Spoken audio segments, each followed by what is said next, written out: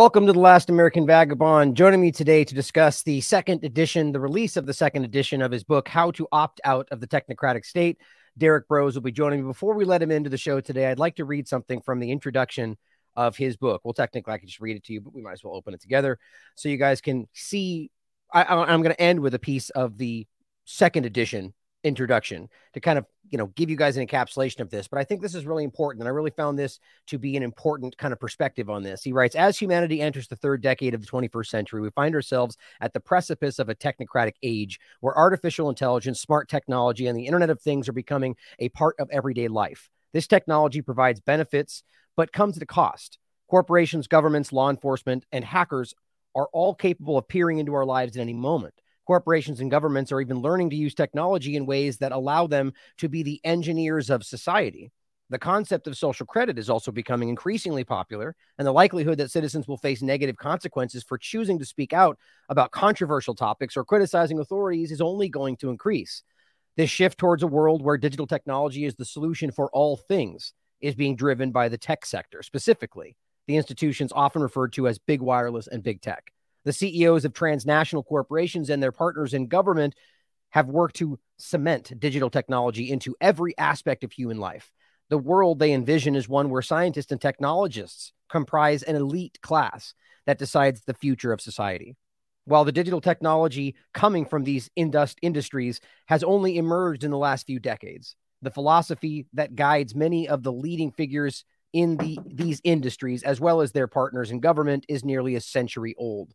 This philosophy of rule by technological experts and scientists is known as technocracy. I thought that was an important place to begin so you guys understand first how he's laying out that perspective, and maybe for those that aren't really well versed on what that actually is. And that was written in, I believe, 2019, or you can correct me on that, when this was first begun. And just think about where we are today and how much that has been shown to be correct. So bringing Derrick into the show today, always good to have him back on to discuss the second edition of this great book. How are you today? I'm doing great, brother. And you're correct. I wrote that, especially the intro, in late 2019 and published it January 2020.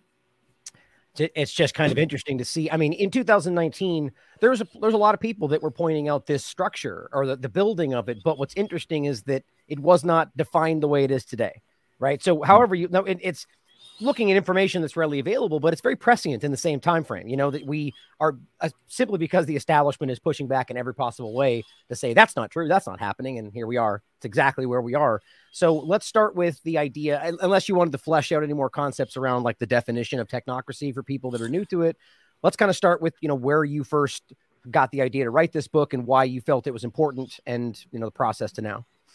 Yeah, sure. Appreciate that. I think what we've laid out there briefly about technocracy probably gives people an understanding. And if they want to dive deeper into the book, they can check it out. But the reason I wanted to write it was sort of twofold. First, as a journalist, as you know, I've been covering digital surveillance and digital privacy tools for a number of years, about a decade now, starting with when I was living in Houston, Texas, investigating cell phone surveillance, because I myself found out through a police officer who leaked some documents to the activist group I was involved in, found out that I was under surveillance. And that kind of began my journey into looking into cell phone surveillance and then facial recognition, automatic license plate readers, thermal detectors, gunshot detectors, all this whole array and host of tools that police have, not even counting smartphones, the Internet of Things, the Internet itself, all that stuff. And so I've been following this for, a decade now. And I remember as early as 2016, 2017, writing some articles and reading some reports from digital privacy groups, from lawyers, activists who were paying attention and who were warning at that time that with facial recognition and the rise of AI, that we were moving into a very dangerous territory, that, we were kind of, they sort of refer to it as that idea of opening the Pandora's box. But in this case, like once you open that box up and this different technologies get out, for better or worse, which of course technology is a tool, it'll have good things and bad things at the same time. But either way, once it's out, there's really no, press the off button, turning it off and going backwards. And so people have been warning about this for a number of years. And then obviously we, as I do in the book, we can look to China and see just ubiquitous facial recognition everywhere. We can see social credit scores. We can look to places like India, where the Bill and Melinda Gates Foundation and some other organizations worked to get the billion-plus people in India digital IDs under the Aadhaar system, which stands for the foundation. And we can see the dangers of that and how that's been really abused. And so in 2019, as I'm writing this book, I was kind of looking at these warnings of what's to come. And also my personal philosophy, like in my activism and a lot of my books, is counter economics, this idea of exiting from the systems, like creating new alternative financial systems. But I take it even beyond that and talk about building alternatives to the schools, to the medical system, obviously, all those different, just every area that we can see these people are trying to control us. Like, let's get out of that system and build something better. Let's compete with it directly. So this has been a philosophy I've been promoting for years, but I also was starting to think, like, is that even going to be possible in the world we're moving into?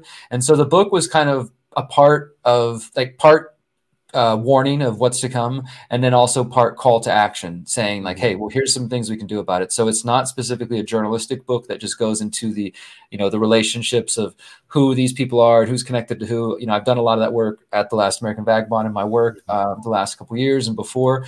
So this gives you a little bit of a taste of, here's an intro to technocracy, here's an intro to what we're facing in case you don't know about these things. But the bulk of it, especially the new updates I've done, are very much practical info that people can use to just think about what the world we're going into and how you're going to interact with that. I mean, I think that's kind of the underlying question that I'm asking people in this book, is to think about, what is our relationship with technology? I'm not here to necessarily tell you what to do per se. I mean, I do put a lot of ideas, and I kind of describe, like, here's the extreme end. If you want to avoid everything, then get rid of your bank account, get rid of your credit card, stop using social media, very extreme for most people, but that's one end of the spectrum. And then let's say somebody who's maybe very much plugged in, and I try to provide ideas for moving yourself forward to whatever degree you want to go forward. And ultimately just saying that, look, I do think increasingly that the direction that this world they want to create, like the Great Reset Agenda 2030, which, by the way, when I first wrote the book, we didn't even know the term the Great Reset. It was still 8 months away from us hearing about that. So that's one of the reasons why I wanted to write an update. But when we see the world they're creating and the direction we're heading, this is why I was writing the book, kind of warning, like, guys, we're heading in a dangerous direction. I don't think there's going to be liberty or privacy if we just sort of casually watch things go in this direction and think that we won't somehow get sucked into it. Instead, we need to start opting out of these systems and start rethinking our relationship with digital technology. And, you see where that takes you. I described some ideas, but ultimately it's up to each reader, each listener to decide what's right for them and their family. Yeah.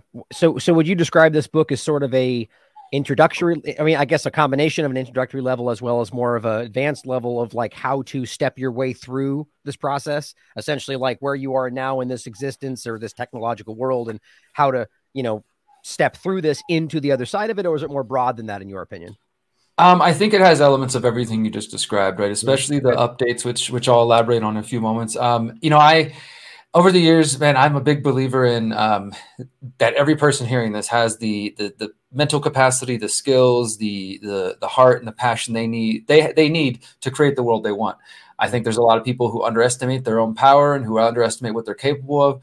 But I also don't have the time or the desire to try to fight human nature at this point. So while I've been a long-term believer in spontaneous order and everybody will just figure it out, I don't need to give them, a step-by-step thing and hold their hand. Unfortunately, maybe fortunately, I don't know. I found out that the opposite is true. And even within the so-called truth freedom movement, there are a lot of people just kind of waiting. They maybe they have the resources to do something, but they don't even know where to start, or they're afraid to start, or they're, just whatever the reason is. So I did try to approach this book and the updates with being as practical as possible, and like, hey, step one, make a plan. Step two, start thinking about this. So, like, for example, in the area, I talk about the importance of considering your relationship with the banking system. And I think this is definitely something that is even more important in this update that I'm doing, which was just written in the last few months. So now we know about, again, when I wrote the book, we didn't know central bank digital currencies. We didn't know the term Great Reset. Technocracy wasn't a household name like it is now, right? I mean, so there's a lot more awareness that we have, both in terms of what they are going to do and what they're willing to do, lock people down, screw them out of jobs, all these kinds of things we witnessed. And we should take lessons from that and prepare for what else is coming, because the updates very much say, look, if there's a new pandemic or if it's climate lockdowns, clearly we now see the strategies and the direction they're going in. And it would be, I think, intelligent to take the lessons we've learned and then now start planning instead of just kind of waiting. Okay, things have gone back to normal. I'll just wait till it happens again. Then, oh no, here it is. I didn't make any plans. So like when I'm talking about banking system and getting out of the banking system, I do try to be as practical as possible. People might heard me say that I haven't used a bank since 2008. Which is not easy at all. I will say, this, like we're constantly having to figure out. Anybody who's had to pay me money knows that are like, okay, well, where can we send it? How can we do this thing? And I appreciate everybody who maneuvers that. And I try to cover that in the book and be practical and say like, look, this is going to, if you want to take certain steps, it's going to involve lifestyle changes, right? So let's say you are somebody who's got a 401k direct deposit from like a normal mainstream, what we call like a white market job, which means that it's taxed. It's trackable, traceable. The government knows about it. Just a mainstream job, whatever you're doing, whether you're waiting tables or working in an office, and you got money just being deposited directly into your bank, and it's so convenient. And you got 7 or 8 different accounts connected to that bank that automatically deduct from there, and you got deposit. That's a lot to figure out. I definitely get that, but it's worth figuring it out. And choosing to just like, oh no, that's too much to do. Okay, well then I guess whenever you're not free or all your money is turned into central bank digital currencies and you can be locked out because you had the wrong opinions and you're dreaming about the freedom you used to have, then maybe you'll wish you had taken the time to do that. I mean, I'm trying to be just blunt and practical here because I do want to help people and try to give them a guide. But at the end of the day, if you're not willing to meet new friends, try to work with people who have different opinions than you, learn new skills, maybe change your lifestyle, do some research, switch from a bank to a credit union on the way to something better that might work for you, like a safe at home or anything like that. These are all steps like towards opting out of the technocratic state. It's not going to happen overnight, especially if you're somebody that's super plugged in. And I get that. And I empathize with that. And I understand that. And I'm not even saying like, hey, you need to be living my lifestyle per se. I'm just saying, think about what you have right now and the habits you have and the way you're living your life. And is it going to be conducive towards staying free, having privacy, et cetera, in the world that they're trying to create? If you've already got an Amazon Echo in your house and Alexa, maybe that's the first step. Get rid of those things, right? Stop using Google. Like there's a bunch of things you can do that I go over in the book that are literally at the moment you're reading them. If you choose to, you could change that right then and there. Now, others will take more time and be more involved, but there are things we can do. Yeah. What's interesting is the system itself. And, I don't know if it's always been this way or not, most likely seems to be built that way to overcomplicate things, to make it more. Same with the voting system, same with our entire governmental system. It's meant to be like almost, at least outwardly, so complicated. It's like, just trust the experts. Like, let us tell you how you're supposed to operate in this system. And that's how this tends to be today. And to your point, the point you made is great with the banking system and deductions. And, it seems almost overwhelming to the average person to be like, what would I do without that? And that's how this is being built. And I think it's really important. And I like how you laid it out there, that it doesn't have to mean that every single thing in this book.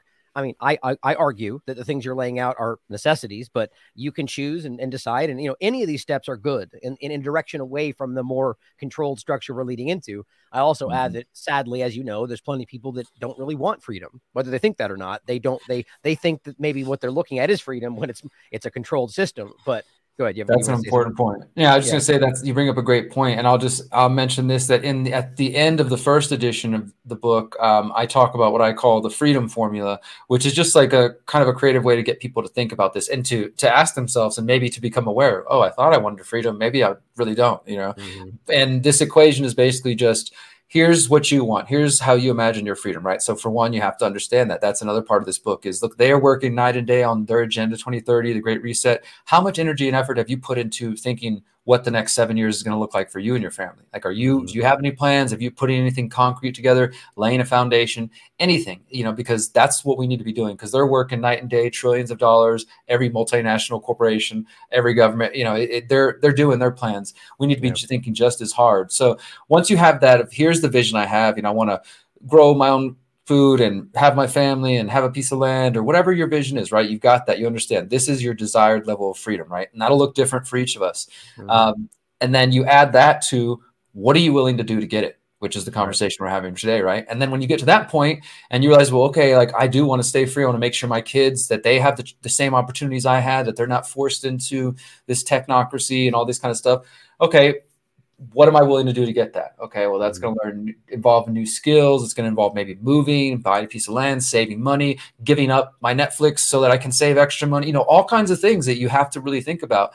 And then maybe when you get to that point, you're like, wow, this is a lot. This is really overwhelming. Maybe this isn't and then you kind of move on, you go back to scrolling Instagram or whatever, right? Yeah.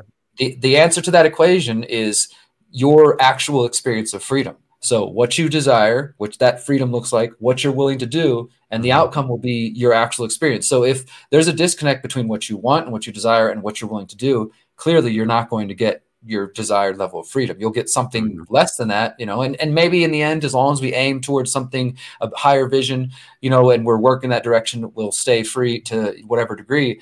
But ultimately, if you are not willing to make changes or not willing to adjust your behavior, then like you said, maybe you really don't want to be free. Yeah. Well, I would argue for those that, I'd argue it, and I agree with that completely, but I argue that it's more important to within that one point to fully define for each of you listening out there what that means, just because you may come up against that and decide that, oh, maybe I don't want freedom. But is that the case? Or are you just convinced that you want something different because of X, Y, and Z, propaganda, social engineering, social media? So I argue that person in that position, like you get to that point where you go, oh, okay, well, I don't really want to do that. Right there, you're realizing, okay, then I don't technically want what I think is what I'm being told freedom is, or the way I perceive it, because you're choosing convenience and comfort over that. And maybe that's what you actually want. No criticism. I mean, from my personal life perspective, I think that's crazy, but to each their own, right? But I would argue in that moment, stand back and ask yourself, like, am I choosing convenience in this moment, knowing that I'm still going to be unhappy with the outcome? And that would show you that it's more laziness than choosing freedom versus slavery, right? That's an important point. I think we're engineered in that way today, very aggressively. But to that same point, I wanted to add an analogy to what you were saying before. Like, it's about choosing to take these actions now as opposed to when it's like right up in your face, right? And it's the analogy of like the thing for COVID, right? Where you realize that people that are in prepping and organizing and, different layers of that, obviously people can get pretty intense with it, but that they were called crazy, these preppers, and they're weird. And, and then we quickly saw that, oh, maybe they weren't that crazy. Right. Or the reality being that it's only crazy up until it suddenly becomes rational when the problem starts. And those people that had always been organized and ready, and they seemingly okay. So the point is to take that action before it's necessary in the moment, which I know you're basically laying out here. And I think that's really just to encapsulate that as an obvious thing to understand. You don't, when you go to prep, when it's necessary, the food won't be there. I think that's pretty simple to understand. And that's how, we're going to be inside the technocratic panopticon when you start going, oh, should I not use my social? Oh, too late. Already stuck. Yeah, exactly. It might be too late to make those choices by that point. Right. And you're right about the two things, like about the prepping community. They were correct. The people who maybe predicted something was coming or, were anticipating it, probably were like, oh, cool, they shut down the grocery stores. I got food at the house for, 2 years. I'm not worried about it. Right. And of course, there is the extreme end of that community, which is people who are like peeking out the window shades every day, just like they're coming for me. And that exists as well. So I'm not here to preach like doomsday and live in fear and all this kind of stuff, because I personally don't. I see what's on the horizon, and I'm writing this book because I'm very concerned. But I also know that within my personal life and the people around me and the people that I'm trying to help in different ways, that I am not only constructing a network that is, for me, the beginning of this parallel network, so that I can exchange currency and value, outside of the government's hands and the bank's hands for now, that I'm trying to secure my food, supply on a local level, both like food storage here, but also making sure I have access to land where I can grow my own food, things like that. Right. So because I'm taking those steps, I feel maybe not overly optimistic, but I know that I'm doing what I can. Right. And at the end of the day, like that's all we really can do. Right. So the other point. Sorry, go ahead. I just want to add to that. I don't want to forget. Go ahead. Finish your thought. I was just going to say, like what you said earlier was so important about the social engineering or just the way that society has created or encouraged laziness. I was talking about this with a friend, and this is tied into it in a broader manner, but even things like Google Maps, right? There's studies now coming out confirming what I've been telling people for years. You're getting dumber because we constantly rely on these things. I remember when I first started driving way back in the early 2000s, there wasn't Google Maps yet and smartphones. So if you got lost, you had to figure it out, right? And you did. You figured it out eventually, and it was okay, and that made you, I think, more creative. You had your brain had to figure out this puzzle, right? Now it's like if you're figuring something out, oh, I wonder what this is. Well, instead of taking time to, let me think about this. Have I learned anything? Let me go pick up a book. It's just like, let me ask the internet real quick. And then, so our brains are becoming used to being lazy and to things being convenient. And that is maybe part of that could be in a way to just make things so easy, make the matrix, so to speak, so alluring that why would people want to be free, right? When everything can be so convenient and so easy, you don't have to think for yourself. Well, and on top of that too, is that then this is the choke point at which suddenly down the line, when they're like, oh, you said the wrong thing. Well, guess what? Now you don't have those things. Good luck. Yep. And all of a sudden Yep. now you're swimming and, understand how to exist. And, but then of course, those people, when put to that in a moment when they've never tried to do otherwise, will fall back in line. And that's the point, right? So they can use that to drive you in. But I think what's interesting there is the, well, actually, before I forget, I was going to say that I do think ultimately that I agree with the positive note, but to take it a step further, I think you're right. And there is a level of feeling like you're at the very least prepared for what's coming. And that makes you feel a little more comfortable. But I always want to stress the idea that, as much as this stuff is pretty, especially for those that are only just realizing this is real and not some conspiracy theory, that it's overwhelming. I mean, I really understand that, like, especially now, like, let alone understanding this stuff a long time ago and seeing it on the horizon was alarming. Imagine waking up today and seeing it, in your face. And actually yeah, man, I get how that can be pretty alarming and overwhelming. But I need to stress that I argue that the timeline has been expedited. Things have been rushed. Things are clumsy because we're people as a collective, as a species today. Human species are very clearly awakening for whatever reason. I mean, I've talked about yuga cycles, like, shifting things in, 1,000-year cycles where people kind of ebb and flow in their consciousness. I mean, who knows what's going on, but it's obvious that people are starting to ask more questions. They're starting to lose control over the narrative. So we just need to focus on that positive, because I believe this is only happening so intensely because we're changing things. And so you're reaching people with this work. So I'm glad we were talking. Yeah. And one thing I'll add too is that that conversation before we can move into maybe some of the updates, is that I've realized over the years that everything I'm describing in this book, food, growing my own food, or at least being closer to my food supply, having land, having children or nieces and nephews that their minds are as free as possible, clean water, all these kinds of things. In the beginning, it was like, oh my God, they're poisoning the food supply, so I need to find better food. They're poisoning the water, so I need to have healthier water. Oh, they're poisoning, it was a reaction, right? But now, honestly, even if I woke up tomorrow and all this stuff, and maybe I found out, oh my God, I really was just a conspiracy theorist. I've been paranoid for 13 years. None of this stuff is real. I would still do the same thing, because this is just a better way to live as far as I'm concerned, to be more connected to the planet, to be more connected to your food supply, clean, healthy water, organic food, or, free range kids, all these kinds of things, right? That I think many of us are aspiring to, and at least see what's coming and are like, no, that's not what I want for my family. So we need to focus on what we do want. And I've just realized in that process that ultimately this is something that I want either way, so it's not just me feeling like, oh, I'm running away, or I'm like, I'm preparing for doomsday. It's like, okay, if that stuff does come as I anticipate, and it appears to be, then I will be in a better position if I just stood here and did nothing and, cried and complained or just became apathetic. That's good to know. But also, if somehow we can avert the crisis, I'm still going to be living the life that I want to. And I think that's important to remember as well. It doesn't have to be coming from a place of fear, coming from a place of panic when you're thinking about these ideas. Yeah, that's a great point. And I think that right now, that's what people are just realizing. This is not a reactionary thing anymore. This is like, well, okay, we're being forced to make large choices about how our lives are going to be when people haven't really thought about that. They're fixed on the next episode of their show and the food, the Walmart, whatever else, the momentary things. But one last point I'm going to make, and I realize that we are short on time. That's my fault. I enjoy talking about this stuff with you. But I wanted to point out before is the Google searching stuff as well. Remember, even people that talked about this a long time ago argued that the goal would be to give you the one answer that you need, right? As if that's the solution, or is that just what the one answer they want you to see? I argue that's such a perfect example of how they've created a pipeline to where they can, you search, oh, what's the answer to this? And they give you what you are supposed to think the answer is, as opposed to maybe what it actually is. And so we've come to rely on that as opposed to thinking outside of it. And I just don't want us to forget how clear that is a microcosm of everything that's being built. You don't get to choose. Maybe that's not how it is now, but 30 seconds to, tomorrow, whoever's in charge tomorrow, whatever happens next, suddenly they go, okay, well, that's now a bad idea. And you can't look at it. And we see where that's going. So let's get into your, I know you got limited time. Let's get into your book itself. And we could talk about, if you want to get into the updates right away, I kind of wanted to ask you in general about, how this has evolved from, I think that's what you're talking about, from the first one to the part 2 and the changes therein and so on. So go ahead and start where you like. Yeah. So, I mean, as we mentioned earlier, I wrote this book in late 2019, published it 2 weeks before we heard the word COVID-19, and everything I talk about in the book has happened. Unfortunately, I don't I've had some people say like, oh, you predicted what happened. I don't really like, I'm not trying to take credit for predicting anything. I think there's plenty of other people who knew what was coming.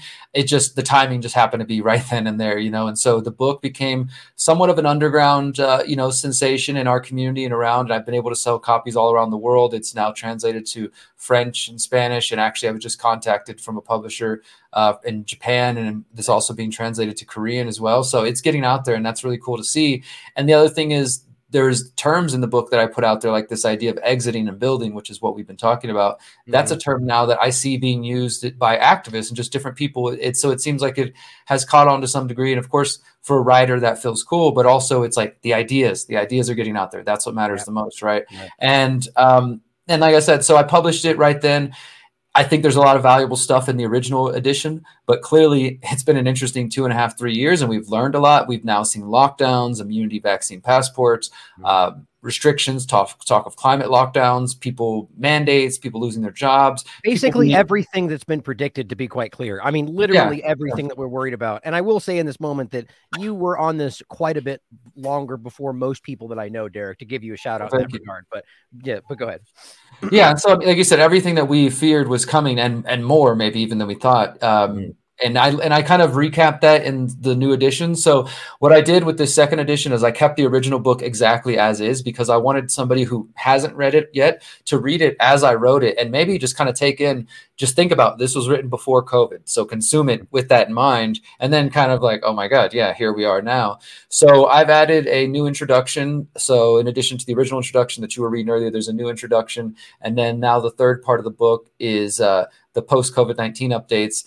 And that has 5 new chapters. So it's 50 plus pages of new material. Like I mentioned earlier, talking about unbanking, permaculture, growing food, homeschooling, unschooling, getting the kids out, and just going into these different areas, talking about what happens for the next, what will happen with the next lockdowns, and how are you going to prepare for that, and how to think about that. And here's some ideas and some things to consider. And the first chapter, though, is called COVID-1984. Obviously, that's a phrase that me and you and other people have used pretty often. But I wanted to put it like in writing and for history, so to speak, of capturing like, what does this term really mean? Where does it come from? And how it's meant to encapsulate that COVID-19 and obviously 1984, the book, that when putting it together, it represents this authoritarian response that we saw in response to the alleged pandemic.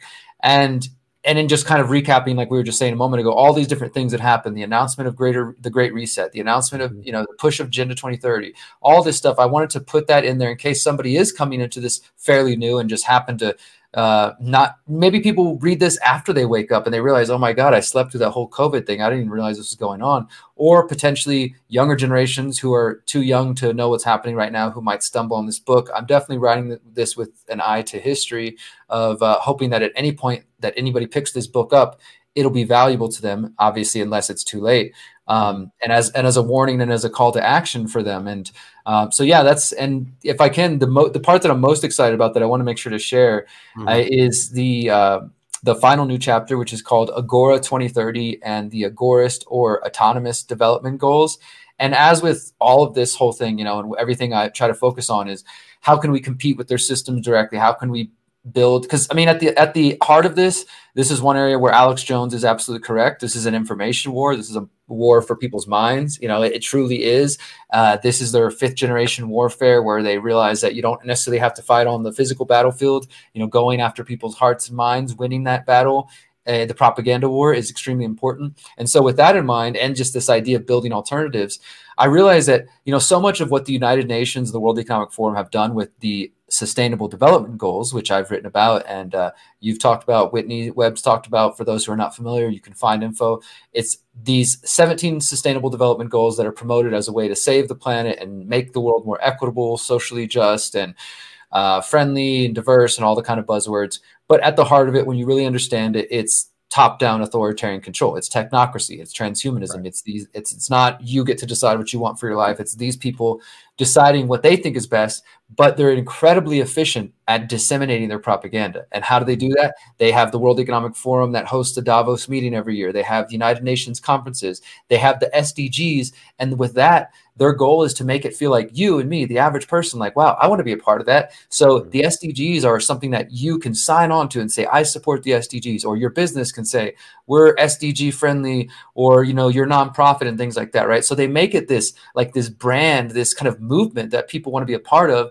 And obviously people who don't look beyond just the buzzwords don't really understand. The vast majority of the people who promote sustainable development goals probably have no idea of the deeper kind of picture, this complete control paradigm that they're promoting. So with all that said, my idea, and working with John Bush from the Freedom Cell Network, we started just talking about, just like we launched the Greater Reset event to counter the Davos World Economic Forum meeting at the same time as they meet, which we will be doing in January 2023, again, meeting at the same time as them. We started talking about, well, look, they have these sustainable development goals that describe the world they want to create. Everybody must have digital ID because it's a human right now.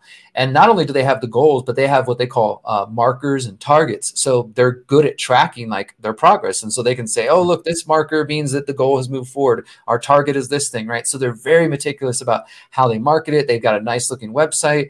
And to me, this is the same approach we need to be taking. We need to be thinking of like, where are our goals, right? And so the book puts forward this idea, and this is not meant to say this is the final word. My kind of hope and what we're going to do at the Greater Reset next month is announce these publicly to the world and share them and invite anybody who wants to be a part of, including you, Ryan, to have a say and like, let's co-create our own ADGs, Autonomous Development Goals is the name we have. I mean, that doesn't even have to be the name per se. Put up a website just like them. And it is a totally voluntary, consensual thing, because obviously we're not governments. We don't have power. We don't want power over people. We're just saying, look, if these goals and this vision aligns with you, then promote it. Say, hey, I stand with the ADGs, not the SDGs, right? And like my business, my corporation, my family, my church, whatever, we are believing in the ADGs. And so in the book, I go, you know, elaborating into what the SDGs are in case people are not familiar, and then kind of outlining the ADGs. And it's things that people might imagine, like making sure that people have a right to privacy, like they have a right to religious and spiritual freedom. I'll just read a couple of them. Like the first one is promote access to non-state funded forms of education that emphasize volunteerism, self-ownership, mutual aid, critical thinking, creativity, and self-directed learning. Goal 2, foster the creation of a network of homeschooling co-ops, unschooling pods, whose services can be easily accessed by parents in need. Goal 3, create localized and decentralized food systems through community gardens and food forests, and connecting communities with local food producers. This can be accomplished by making knowledge of permaculture and indigenous food systems widely available to the masses, creating pesticide, GMO-free zones, promoting digital privacy, and on and on and on. But it's basically the polar opposite of what they're trying to promote, and saying like, look, this is something we should all be, if not this, something similar that we should be putting out there and showing like, look, we're going to compete directly with them. We're not going to be doing these SDGs. We're going to have our own vision, our own, you know, alternative to everything that they're trying to do.